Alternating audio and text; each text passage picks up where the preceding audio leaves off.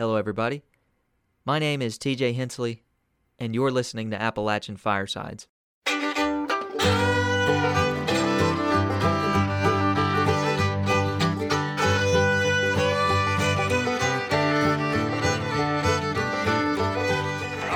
pledge myself to a new deal for the American people.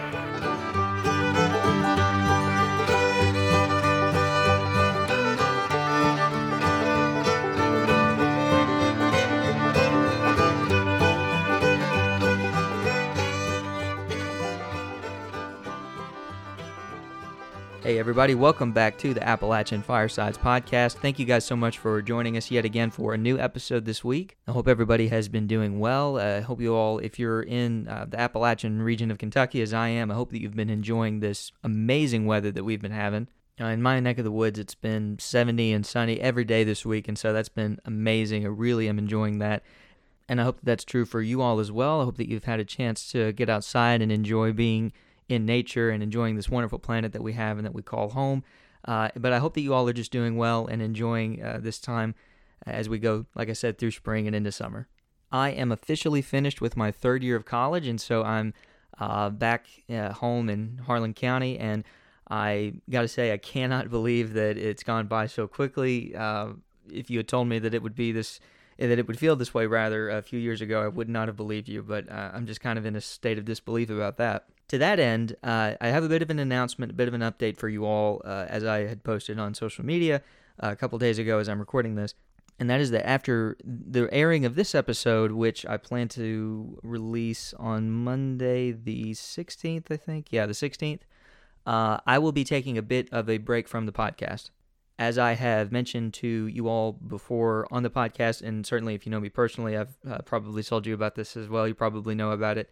I am scheduled to take the LSAT, the Law School Admissions or Aptitude Test. I still don't know what the acronym stands for, but I will be taking that exam the second week of June. And so for the next couple of weeks, I'd like to just take some time and devote as much attention and focus as I can to preparing for that exam and getting ready to take it.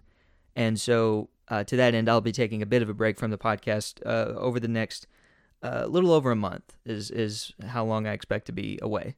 And also to that end, I certainly desire your all's prayers, well wishes, good vibes, whatever you'd like to send my way as I study and prepare for and take this exam. I feel good about it. I think that it'll all work out the way it's supposed to, God willing, but whatever you'd like to send my way, I would greatly appreciate it. I will be back, absolutely be back for Season 3 of the podcast. I think that I've had a chance to grow and change up a bit of the things that I do on the podcast in a way that I think has been an improvement. I hope that you all agree. I certainly have some more room to improve as well, but I think that I personally can tell a great difference between when I started a little under a year ago and now, and so I hope that you all have been enjoying it. Thank you so much for sticking out this ride with me, and I just appreciate each and every one of you so much for listening in, for following on social media, every way that you contribute to the podcast, whether you listen or not. I just appreciate each and every one of you, and I want to thank you all. And like I said, I will be back for Season 3 of Appalachian Firesides. In about the middle of June is when I expect to start releasing episodes yet again, so you all stay tuned for that. And if you'd like, if you have some friends who are maybe interested in the podcast, let them know that I'm on a bit of a break, so it'd be a good time to catch up and listen to the episodes that are out so far. But regardless of whether or not you do that, I just want to say again, thank you all so much for your support, for everything that you've done to contribute to this project. I had no idea when I started that it would be going this far and that I would be so invested in it right now, but I'm really enjoying it, and all of that is because of you guys and the contributions that you make to the podcast. So again, I just want to say thank you. Now, joining me this week on the podcast is Dr. Ron Roach, who is the chair of the Appalachian Studies Department at East Tennessee State University, a great institution out in Tennessee, and I have a conversation with him about the beginnings of Appalachian scholarship, studying Appalachia as an academic discipline, and we also discuss how the study of Appalachia can be used to combat stereotypes and misconceptions about the region. We're looking to how we can work to revitalize the economies of communities in Appalachia that have been struggling for a long time. As you'll be able to hear through the interview, Dr. Roach is absolute authority in this field. I really enjoyed talking to him about these various concepts. I'm sure that he'll be joining us yet again when we get into more specific issues facing Appalachia. I'm sure that we'll be talking to him again in future episodes. But for now, I hope that you all enjoyed this conversation. Again, thank you all so much for the support that you've given to me and to the podcast over the past, I think, almost a year now that I've been doing this. So thank you all again so much. And without further delay, let's get into it.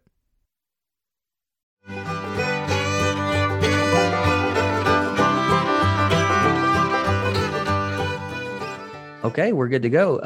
Dr. Roach, again, thank you so much for agreeing to this interview. I really do appreciate you. I don't have any kind of script or anything, so if you want to just go ahead and get started by introducing yourself, talking about your work as a scholar of Appalachia, your specialty, anything you'd like, the floor is yours. Sure. Well, thank you very much. And TJ, thanks for reaching out to me. I really have enjoyed learning about the project you're working on. It sounds great. And as far as myself, I'm the director of the Center of Excellence for Appalachian Studies and Services at East Tennessee State University. And I also serve as department chair of our Department of Appalachian Studies. And as far as I know, we're the only state university that devotes a full department to Appalachian Studies. So we're very fortunate to have the resources that we have here. In our Center of Excellence, we have a nationally accredited museum, the Reese Museum, that focuses on regional history and art and beyond. And we have the Archives of Appalachia, which is one of the preeminent collections of materials related to the Appalachian region, including one of the most extensive music collections around. And we have the Regional Resources Institute, which is sort of our public outreach arm. We operate Summer Governor's School for the state of Tennessee on Tennessee heritage and history and environment. And we also operate a grant program for the Appalachian Regional Commission that is focused on community engagement. It's called the Appalachian Teaching Project. On the academic side of things, here we have probably the most well-known traditional music program, the Bluegrass, Old Time, and Roots Music Studies program, as well as one of the very few master's programs in Appalachian Studies, as well as graduate certificates in Appalachian Studies and Museum Studies. So there's a lot sort of going on here that I'm very privileged to work with, but I'm able to do that because of the work that's gone on before. And as you were asking in your email, you were talking about wanting to look at the history of the development of Appalachian Studies. And some of the most important steps took place right here at ETSU, as well as other places nearby, like Appalachian State. And I'd like to talk about that a little bit. As far as how I got into this, Appalachian Studies, by definition, is an interdisciplinary field. Yes. And so my academic background is in rhetoric and communication studies. I grew up in a family with strong ties in the mountains. My mother grew up between Franklin and Cherokee, North Carolina. On my father's side, I have family from the Martinsville, Virginia area. And then my mother's father was from Pilot Mountain, North Carolina. I grew up just south of Martinsville, over on the eastern fringe of the foothills. A family with a lot of old time and bluegrass music roots in the family. I grew up surrounded by that. And in 2002, I was able to get a teaching job at Young Harris College in the mountains of North Georgia, and which was not far from where my grandmother grew up in North Carolina. And it was at that time that I sort of got back to my roots, so to speak, and started, from my background, studying the rhetoric of Appalachia, right? The writing and the speeches and the literature about the region. And was very fortunate to be able to move into administration there and started their first Center for Appalachian Studies there at Young Harris. And then in 2013, moved to East Tennessee State. That's excellent. Your credentials, not just from your academic experience, but your background as somebody who grew up in the region and within a family that it sounds like emulated a lot of the qualities that we associate with it. That's excellent. I was wondering if I could go back to your mentioning how I gather that the field of Appalachian Studies is a fairly recent innovation. And as you mentioned, a lot of the groundwork for that discipline was done there at your institution, ETSU. I actually toured ETSU. Harlan County isn't that far away from the main campus. And so it's a beautiful campus, a great place to be. And I was actually quite attracted to the Appalachian Studies segment. But if you could talk about some of that formative work that was done at ETSU, how it came about, and things of that sort. Sure. And by the way, in our Appalachian Teaching Project, since the very beginning, we've worked with Southeast Kentucky Technical and Community College. Excellent. In Harlan. They've been a great partner with us. Appalachian Studies, if you want to look at it as a field of study, the Appalachian Studies Association as a scholarly organization, which also includes community members and artists and activists. It's always been a very, very broad organization, continues to this day. It formally began in 1978. So, if you look at it that way, is that sort of an official beginning point as a field of study? Yeah, it is pretty recent, but actually go back several decades before that, and you find the beginning of scholarship really focused on the region. Now, I could go back to about 1908 to point to sort of the first, what I would consider ethnographic study of the region. John C. Campbell, who was an educator and missionary from New England, and his wife, Olive Dane Campbell, traveled through western North Carolina, eastern Tennessee, up into Virginia and Kentucky, West Virginia, studying the region, and produced, well-known book, The Southern Highlander and His Homeland, that was published after John's death. His wife actually finished it, and then she founded the John C. Campbell Folk School down in western North Carolina, which still continues. So that was really the first sort of scholarly look at the region.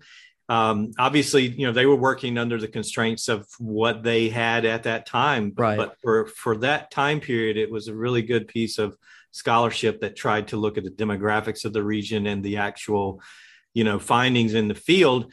And famously, they point out early in that book that they approached the region with a lot of preconceptions that just were not true. Right. And so, but you have to really go forward into the 1950s before you find really the next wave of sort of serious scholarship starting. And it just so happens that was the same time period that, especially in Europe, the idea of regional studies was beginning. The idea that you could bring scholars together from the different silos, the different disciplines, and study a region together to get a full picture of the region. Right. So, in the 30s and 40s, you had well-known writers starting to develop in the region, like Thomas Wolfe and James Still and, Harriet Arnault, and then Wilma Dykeman. And in 1955, she published the book called The French Broad, which was sort of a comprehensive history, a natural history as well as a social history of that river that runs, through Asheville and over to Knoxville. Right. And then Cratis Williams, an English professor at Appalachian State University in 1956, started one of the very first. We're not sure which was the exact first, but it was definitely one of the first curricula focused on the Appalachian region. And then in 1961, he wrote his well-known dissertation, The Southern Mountaineer in Fact and Fiction, which was hugely influential. Absolutely.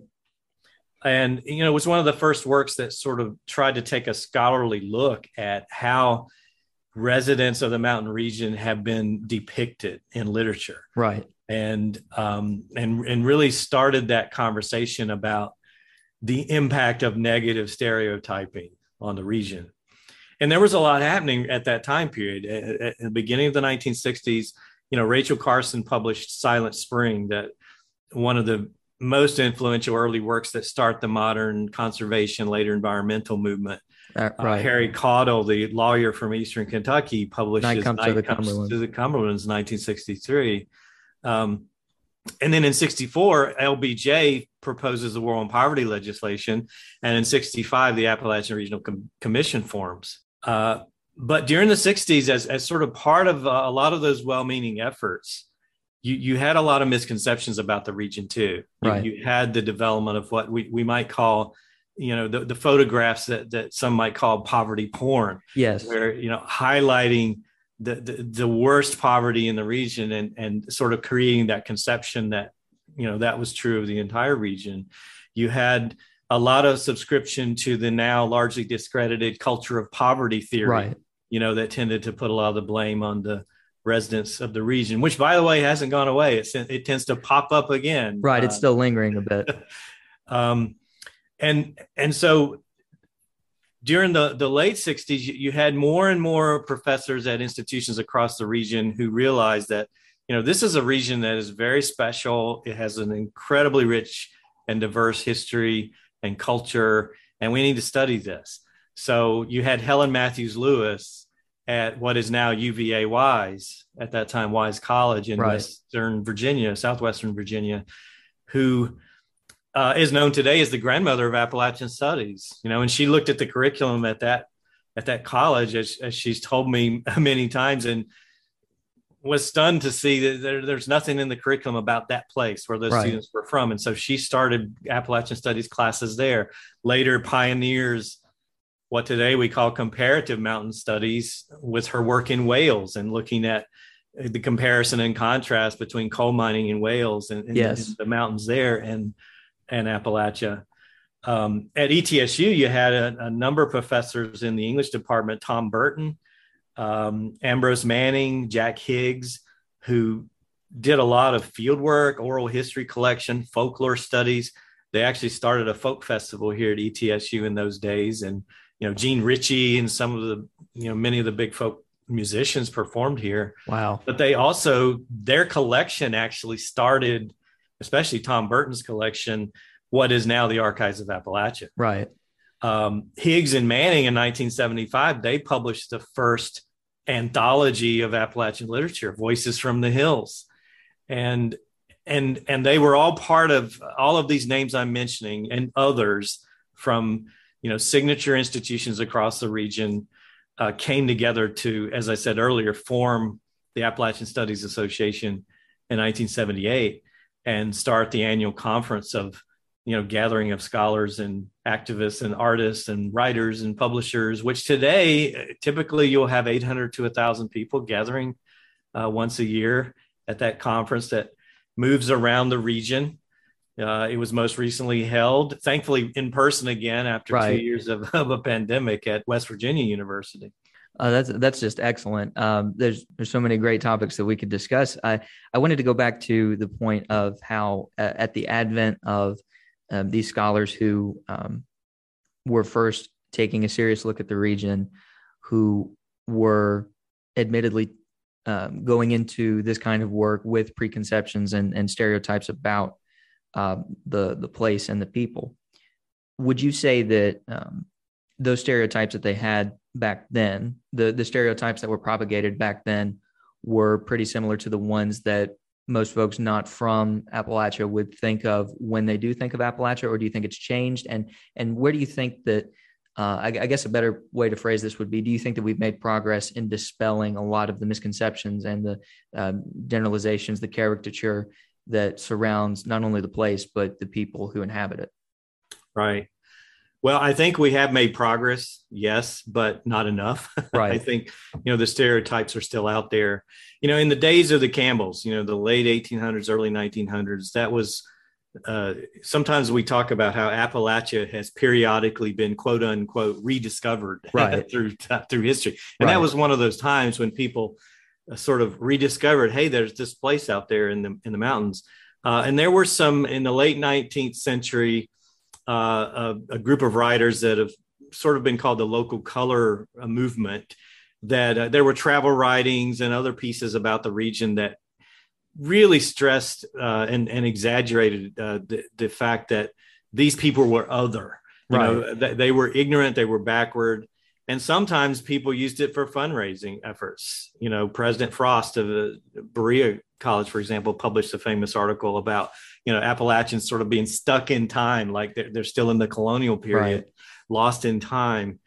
And so you had, I think, a more extreme view at that time of just how dangerous and backward people were in the region. And it was based on ignorance. but then, fast forward to the early 70s and you have a film like Deliverance that is Right, exactly. Yeah, tapping into that same sort of thing. And it's become a trope of horror films. very much so. The Wrong Turn series, for example, that, there's this dangerous people living in these isolated places, which, by the way, Appalachia was never completely isolated. Yes, Right. there were parts of it that were harder to get to, but, people had access to railroads and communication and newspapers and Right. later radio.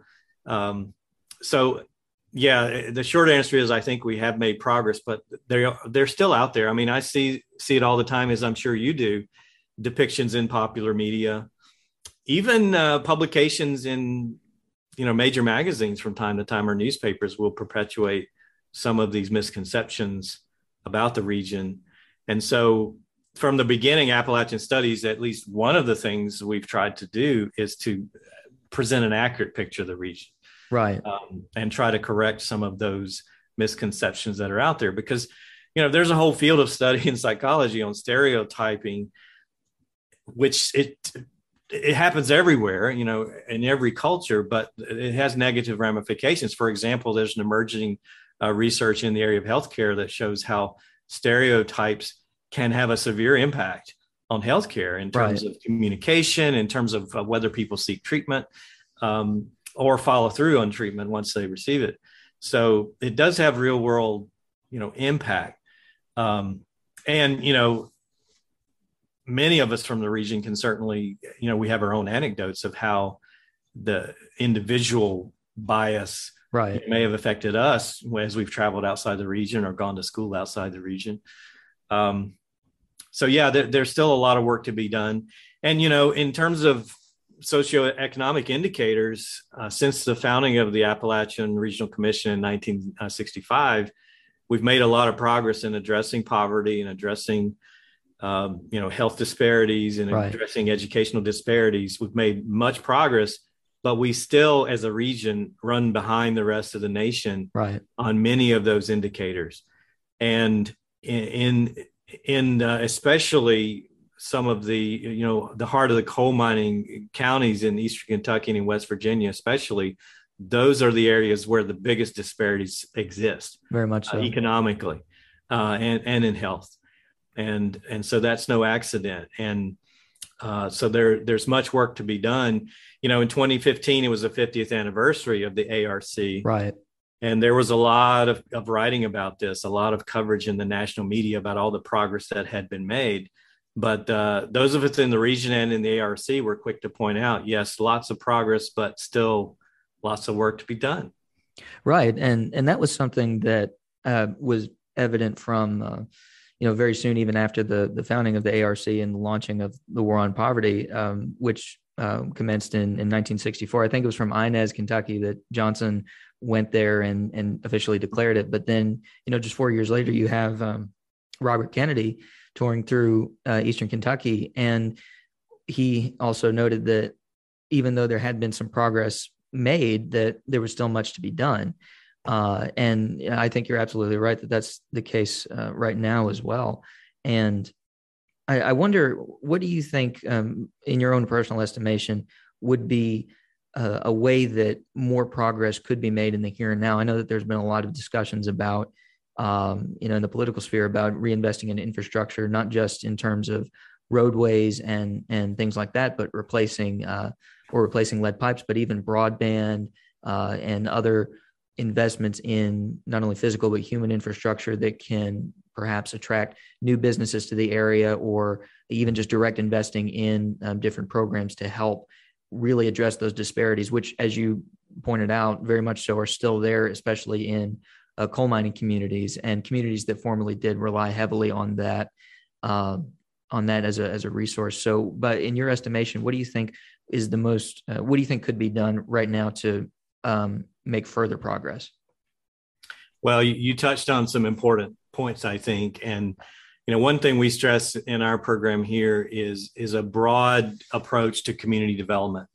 The approach called asset-based community development, in which you engage with a community by first listening, and respecting that community, and then helping that community realize and catalog the assets that they have. And there are tremendous assets in the Appalachian region. Absolutely. Both natural assets, which are obvious, but also human assets. And, the people of the region, as people in, rural and mountain regions around the world, have a history of resilience, of facing tremendous challenges, but being resilient and bounding back. And so there are tremendous resources there to pull from, but then also helping communities identify the whole range of assets that can help them, both from within their community, but also the assets from outside, whether that be private investment or regional development, like in partnership with the Appalachian Regional Commission and local development districts, state initiatives, and federal as well. It's going to take all of us, to revitalize and re-energize and to move on, as all the indications are, and it has been happening for years, is the decline of the coal-based economy in our region. But where do we go from here, and how do we help communities? Which is the whole point of the Appalachian Regional Commission Power Grant series that you may be familiar with. Those are specifically targeted towards communities that have had a coal-based economy, and finding a more diverse way and sustainable way for our communities moving forward. And there are a lot of encouraging signs out there. Broadband is essential. As you mentioned, our region runs behind the rest of the country on broadband access in rural areas. So we've got to get that in place, so that we have access to, the increasing ability to work remotely is a good thing. And which was COVID has accelerated that, right? Absolutely. Laid that bare, very much so.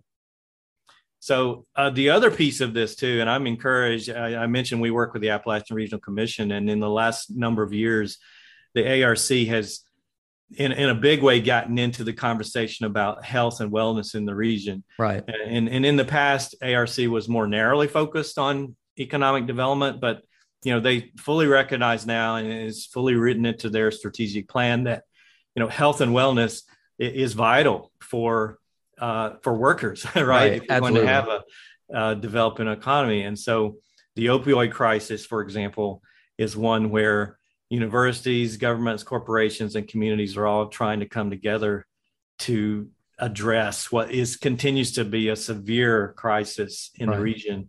And again, on the negative side, COVID accelerated that. Yes. In terms of people in despair and alone. And so you had the incredible spike in suicides and substance related deaths, not just in Appalachia, but other places as well. So I think, we have a broad range of challenges that we still face, but I think we need a broad range of approaches to it. I am encouraged that communities across the region are more open than in the past. In the past, the old economic development model, it was based on more of an industrial steel-based, what Helen Lewis used to call the steel ceiling, where, you try to recruit the big employer, the big factory, and then you're set.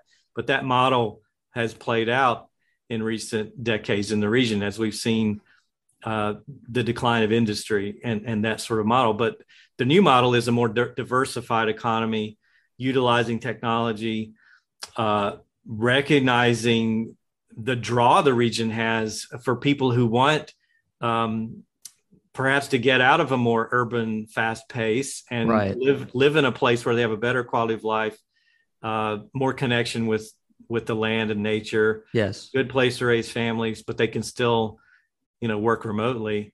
So we're seeing, a lot of people come to the region for that.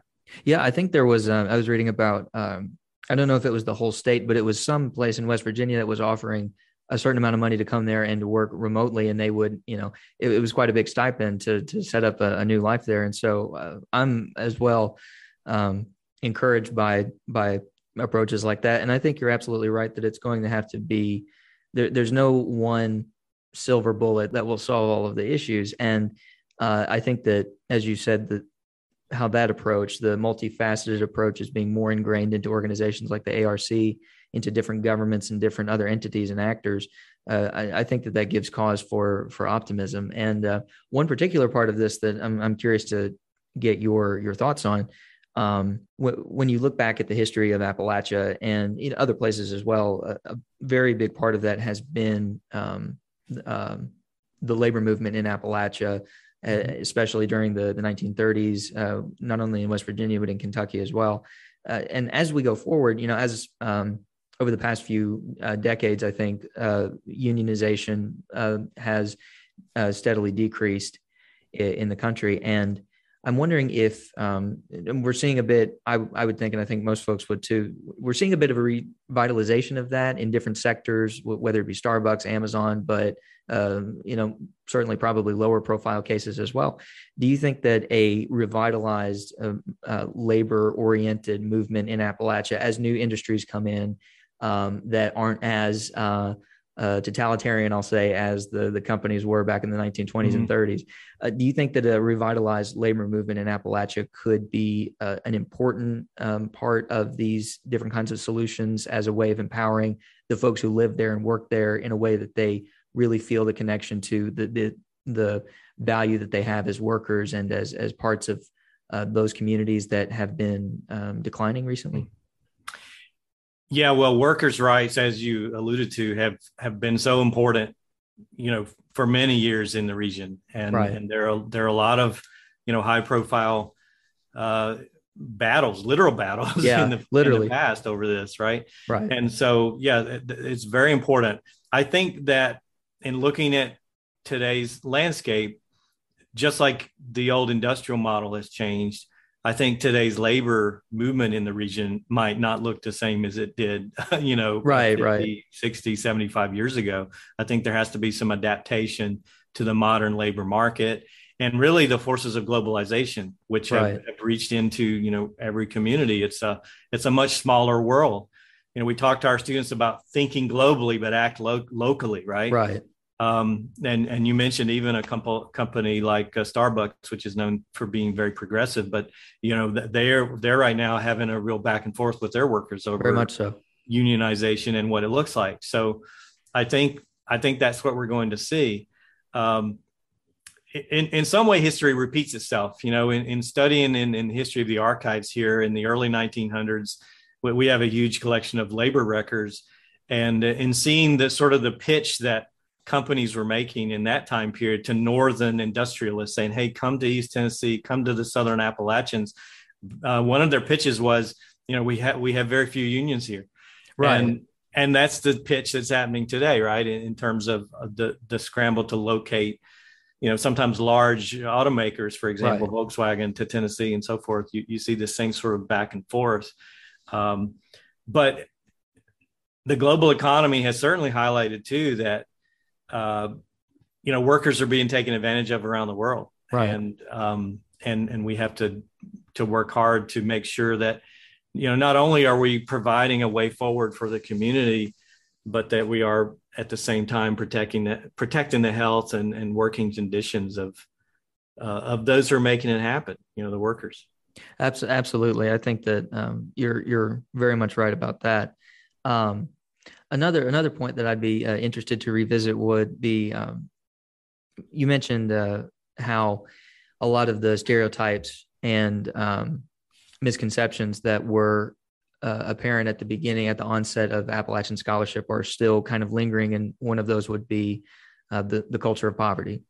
And I guess the best way to put this would be, what do you think the best way that folks from Appalachia who are encountering these misconceptions and stereotypes, whether it be for the first time or whether it's something that they've dealt with over their lives, but have kind of gotten tired of hearing and would like to do their part in setting the record straight, what do you think is the best course of action? And this will probably be varied depending on the person and on the case, but what are some ways rather that people in Appalachia could do their part in responding to and correcting these stereotypes that have lingered for a long time and are continuing to reemerge today?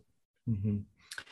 Well, I think, continuing to speak out and to, when an egregious example occurs, a major article or editorial or something, that, as we see all the time, the Right. politicians and other figures make these outlandish comments about the region, that the region responds to it. And point people to some, really accurate writings about the region. And there's Right. some great documentary films out there. You have the book Appalachian Reckoning, which is a collection of essays responding to J.D. Vance's. It's a very good book. Who's in the news right now, running for office. And the book Ramp Hollow, for example.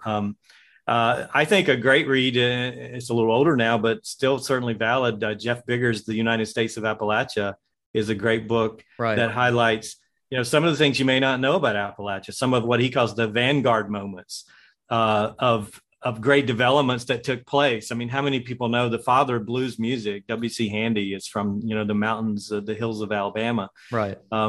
And just educating people and calling them on it. It has sort of been, as we become more aware of stereotypes and prejudices, our culture has gotten better, about trying to avoid that sort of thing. But in terms of the hillbilly stereotype, not so much. It still seems to sort of be accepted, and we don't need to accept it. We need to let people know that just because you speak with a drawl, a Southern Appalachian drawl, that's not a negative thing. It's an incredibly rich region with great history, great culture. It's given a lot to the world, and continues to have a lot to offer. Absolutely. I think that I couldn't have said that any better myself. Dr. Roach, is there anything that you would like to say in closing? Again, I appreciate you so much. This has been a great conversation. I'd love to have you on again sometime to talk about different aspects of Appalachian culture and the scholarship surrounding it. But anything you'd like to say to close out? Absolutely. Well, I'm encouraged as a teacher in Appalachian Studies to see, the next generation like yourself coming along, because we have had sort of a changing of the guard in Appalachian Studies. I mentioned some of the great figures of the past, who are now retired. And, we've had another wave of retirements in recent years of sort of that second generation. And so, to see the work you're doing, to see the work that other great scholars are doing who are coming into the field, it's very encouraging. And you have technology tools that we didn't have in the past. You have the ability to get the message out to a wider audience than ever before. For decades, we published a print magazine here through our center, and we just transitioned to a digital magazine called Appalachian Places last year. And it's just phenomenal how many more people can access that content. So, I do have, great hope for the future as we work together to, protect the environment of our region. Yes. And to, celebrate the heritage of our region and to move ahead together. Very much so. Dr. Roach, thank you again so much for this interview. This has been a great conversation. I very much enjoyed it. And like I said, I look forward to maybe having you on again sometime. You're welcome at any time you'd like, and we appreciate you. Thank you, TJ, and thanks for what you're doing, and we'll talk again soon. Absolutely. You have a good one.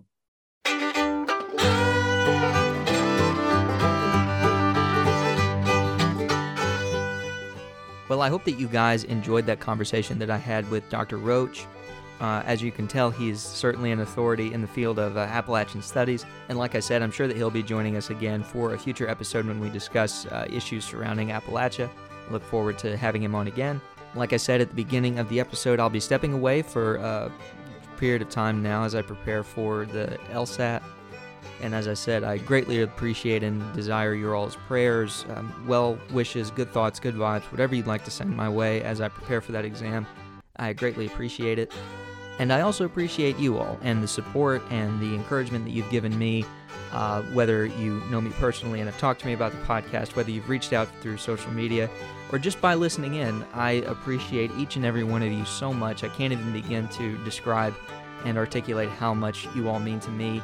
And you all are the reason that this keeps going. I never thought that when I started, this would turn into a project like this that I enjoyed as much as I do right now. But this has just been a wonderful opportunity for me to tell you all about this place that I love, Appalachia, and how I think that we can work to make it better for everybody. And like I said, I will be back in a little over a month with some new content for you guys. I'm really excited. I've got a lot of exciting interviews planned and other things, especially with our Sights to See and Places to Be in Appalachia series. So be on the lookout for that new content, and don't forget to follow the podcast on social media. It's at App Firesides with 2 P's on Facebook, Instagram, and Twitter. Tell your friends about the podcast if you'd like. And like I said, I'll be back in a little over a month. But until then, stay safe, stay healthy, love your neighbor, and do good things. Catch you guys next time.